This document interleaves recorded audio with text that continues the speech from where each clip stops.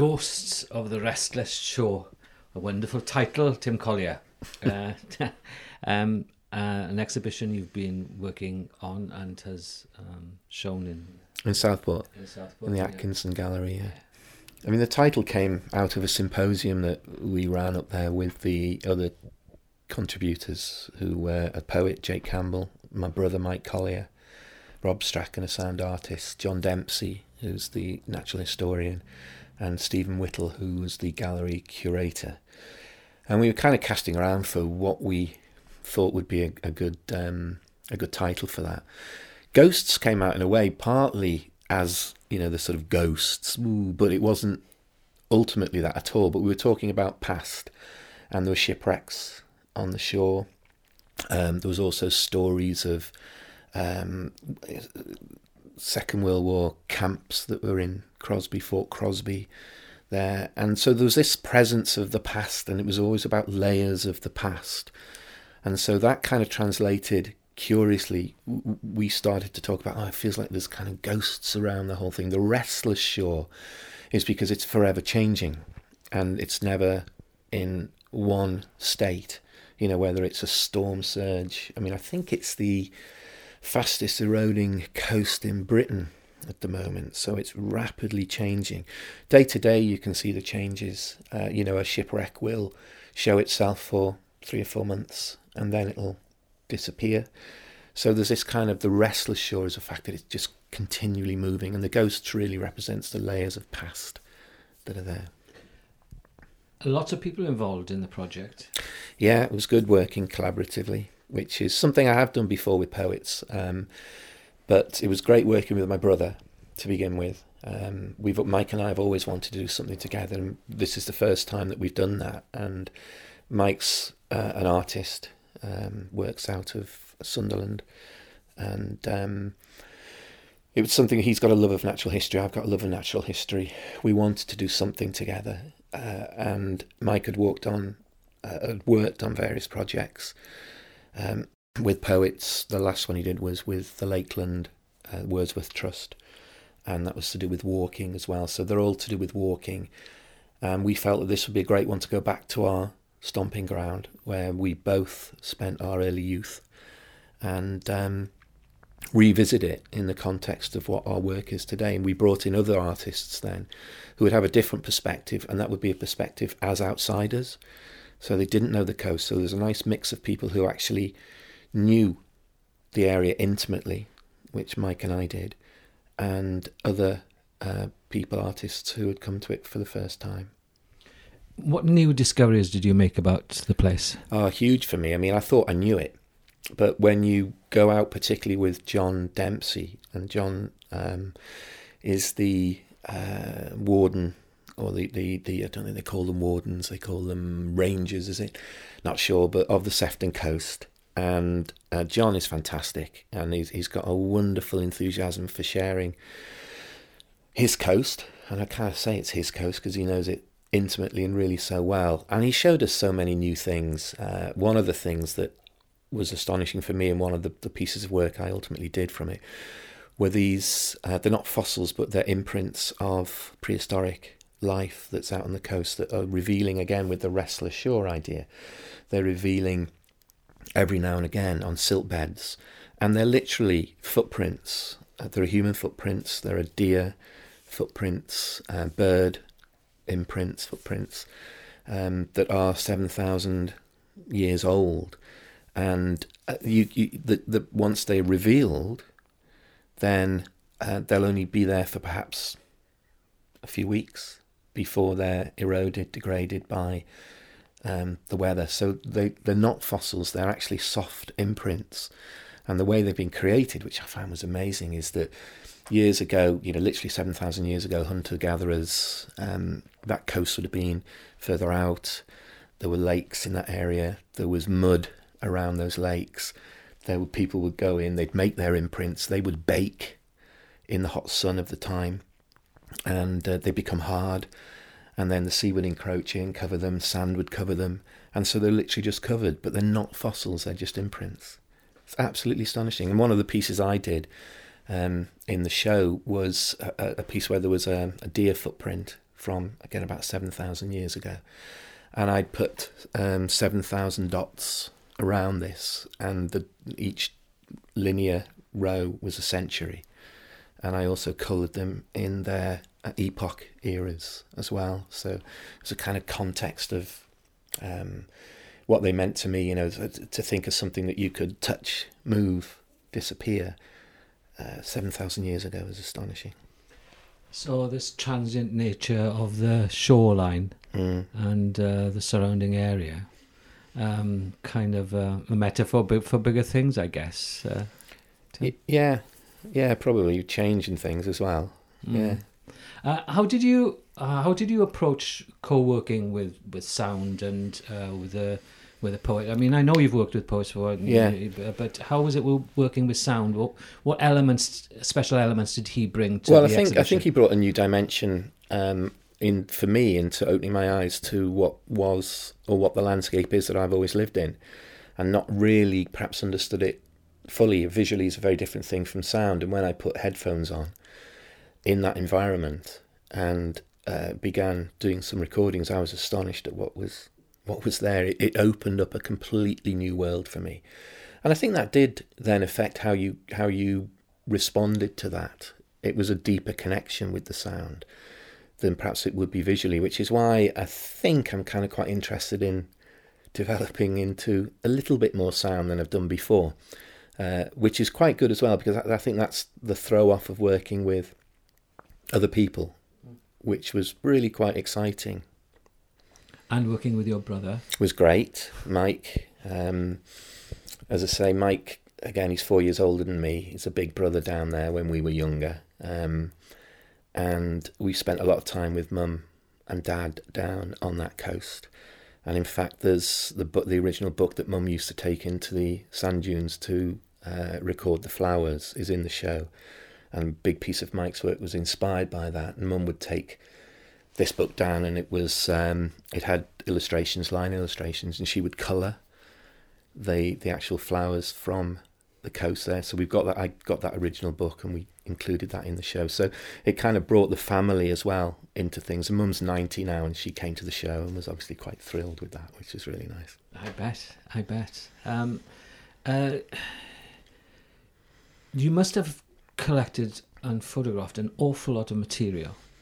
How difficult was it to actually edit and sort what you wanted to put in? It's always the hardest thing, isn't it? You know, if you look at the book that we produced there, every time you open it, you think, why isn't that image in? Or why isn't that an image in? But then in the end, there's two things really. The context and the narrative of the book demands that certain things go in there. And also a choice that occurs when you've made that initial narrative selection. Very, very difficult. I mean, not only did I photograph it over the year since the walks we did, which began the project, but I'd photographed that coast, you can imagine, for the last 20, 30 years, because every time I went home, the coast was always the place I would gravitate to and photograph, you know, whether that be birds, whether it be the landscape itself, the coastal reaches, then I'd be photographing it. So it wasn't only a collection from the last year, 18 months, it was a collection way, way beyond that as well. So did that collection that was way back, and I know you're very meticulous in the way you keep records of all your work, and did you find any little gems? There were a few, particularly relating to the natural history that we used in the book. I guess more of the work that's represented in the show and the book was in that last year, because it was the newer things that I was working in the context of what the natural historian John was showing us, and also what the poet Jake Campbell was working with. Interestingly enough as well, with the collaboration, we also took a visit to the World Museum in Liverpool and met with Dr. Geraldine Reid, who is an expert on diatoms, which are the kind of fundamental building blocks of the food chain, really, that exist on the shore. And those, I mean, I'd never really heard of them before, to be honest, and nor had Mike, but that inspired within Mike and I a collaborative piece of work that we did together. So we were kind of trying to, I think, bring together with John, who's John Dempsey, again, the natural historian, who's in the end both a kind of, I suppose, an artist in his own way, but a scientist as well. Geraldine, very much a scientist within the work. We were trying to meld that play between art and science. And I'm very interested in that because I think in many ways we're both trying to do the same thing. It was really interesting to note in your essay in the book. There's a lovely picture of goalposts. Yeah. and Liverpool Football Club. Yeah. And the association with the birds as well. Yeah. I think it's a classic. Yeah, well, it's really nice because, I mean, in the essay, again, I talk very much about context within images and the importance of context and how often an image can mean an awful lot to an individual or a family, but out of that context becomes stranded. And to bring it back into the context is, I think, really quite important sometimes. So that particular set of images, and it's a piece that includes Liverpool football programme against Middlesbrough in 1973, I think it was, and an entry of my diary from 1973, because my life at that time was revolved around watching Liverpool Football Club playing football and bird watching. And when I was down recently, and funnily enough, that's a piece that came maybe 2 or 3 years ago, so not directly related from the show, talking about things that you'd picked from before. And I just went past the playing fields that we used to play football on, and there was a flock of maybe 200-300 pink-footed geese on the playing field in front of the goalposts.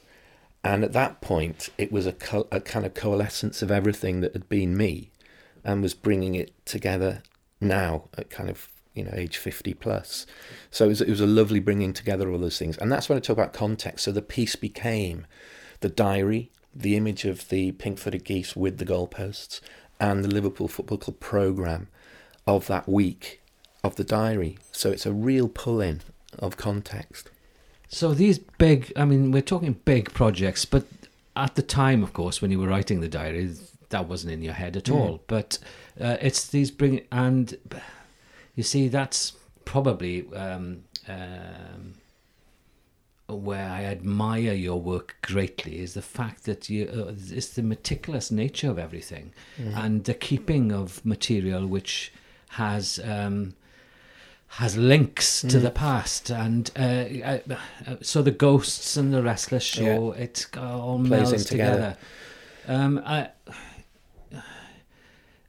Is this the way forward for Tim Collier then? Big projects like this? I don't know really. I'm not sure. I think that sometimes they just kind of grow organically.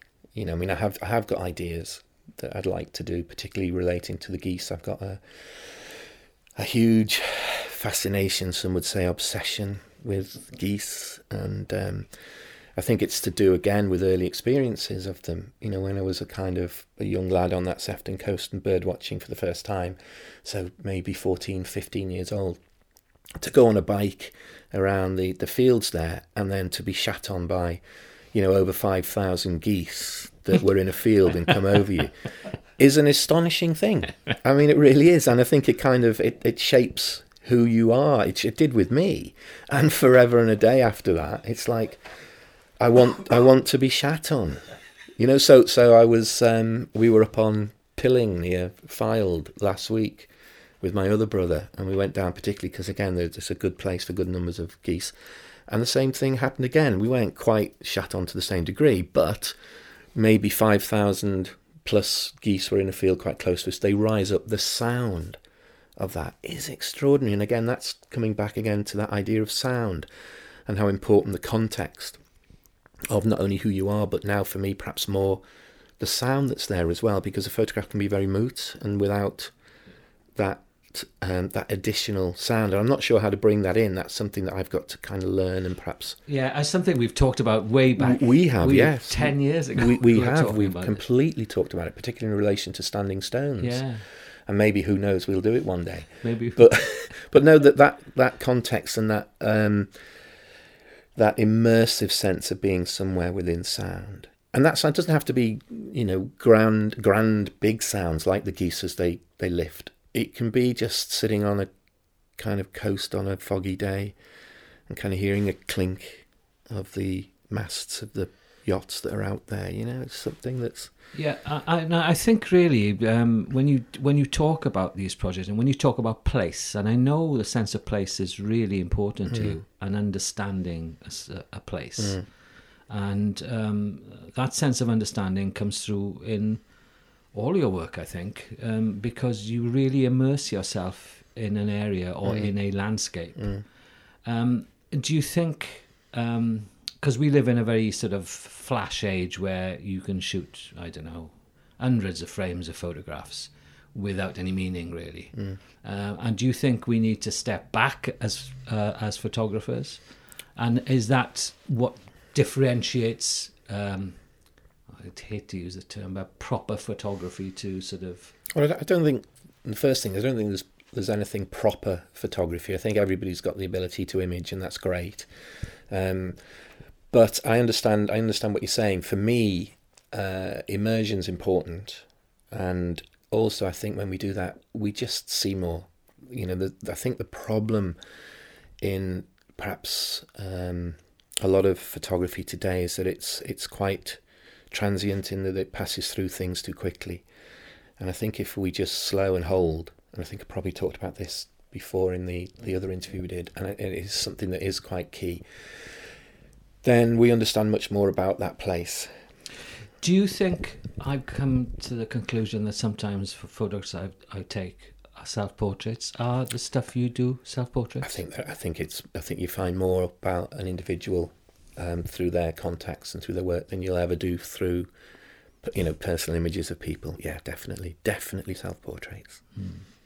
So there's another wonderful picture in your book of you and your brother with Jam Jazz when you were aged about 5 or 6. I was 6. It's wonderful that those, and it's colour as well. It's colour. It was my dad working on an Ilford Sportsman. Right. Yeah, great camera. Yeah, right. And do you have lots of photographs of that? We've got lots of photographs. I mean, of that period in the 60s. We haven't got any before that, and I talk about that in the essay as well, because we lost on a move. We lost all our family photographs, which really hurt Mum. Dad threw a box away by mistake in the skip. So in terms of my grandparents, great-grandparents, we've nothing. But it's interesting because my essay, which is about memory as much as anything, and the relationship between memory and photography, is an interesting one, because I'm not sure that we need those images all the time. I think they sometimes make us lazy. I've done a series of recordings with my mum, who's 90, to get her life. We did it with Dad as well. And we've kind of really explored the recesses of the mind and, you know, over hours of conversation. And I've built up an amazing picture of things that we haven't got images of. So I'm not altogether sure that it is a loss, don't get me wrong, and it still hurts Mum. But what you can glean from talking, from memory, from conversation is extraordinary. And I think that photographs, and I mentioned this in the essay, sometimes photographs make us lazy. We just have the photograph, so we don't then explore beyond the superficial. I guess as well that memory and photographs, I've come across photographs recently that have sort of really had quite a dramatic and unexpected emotional effect on me. And not particularly good photographs either. But again, we're living in this age where where things are in zeros and ones. They're not actual physical things. Frightening, isn't it? Frightening. And there's more likelihood of losing stuff today than actually throwing a box away. Oh, absolutely. Every time I turn on the computer, it's a leap of faith that I hope everything's still there. You know, and one day I'm sure it won't be. And it's an interesting thing that quite a lot of photographers now are committing their digital files back to film. Yeah. For that very reason. And, you know, there's a tangibility. I can go into the room next door, I can pick up contacts, physical contacts of negatives. It's great. I know they're there. I open that cupboard every day of the week and they're there. Sometimes I put my computer on and think, oh, God, it hasn't booted up. Where are they? And kind of mild panic can set in. until you find them again, hopefully. It would be wonderful to see your exhibition in Wales. Any likelihood of that happening, do you think? We haven't thought about it. We did think that it might be too local specific to the coast of where it was, but I'm not sure that it is. I think it is about a place, but perhaps that isn't limiting in its own way. It's just about an experience, about what you can find from a place. We haven't explored that yet, but it's kind of all come back into various studios up in the north and back down here. So it's there. It's all kind of waiting. But of course we can view it on the web. You can view it on the web, yeah. And buy your book. And you could buy the book as well, which I think is fairly priced at $12.99.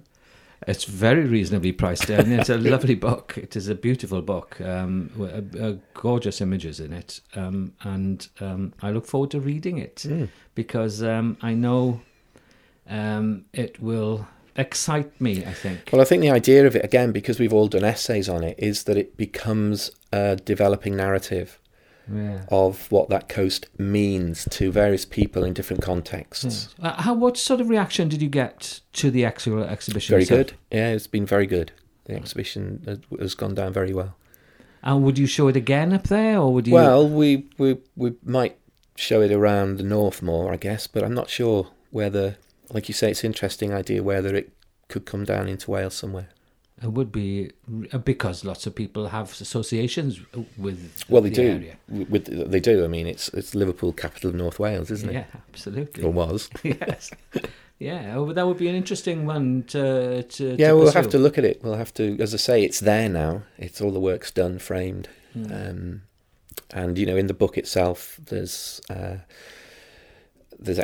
pictures of the exhibition itself as well. So, you can get an idea of what the show looked like in the gallery. Wonderful. Thank you very much. You're welcome.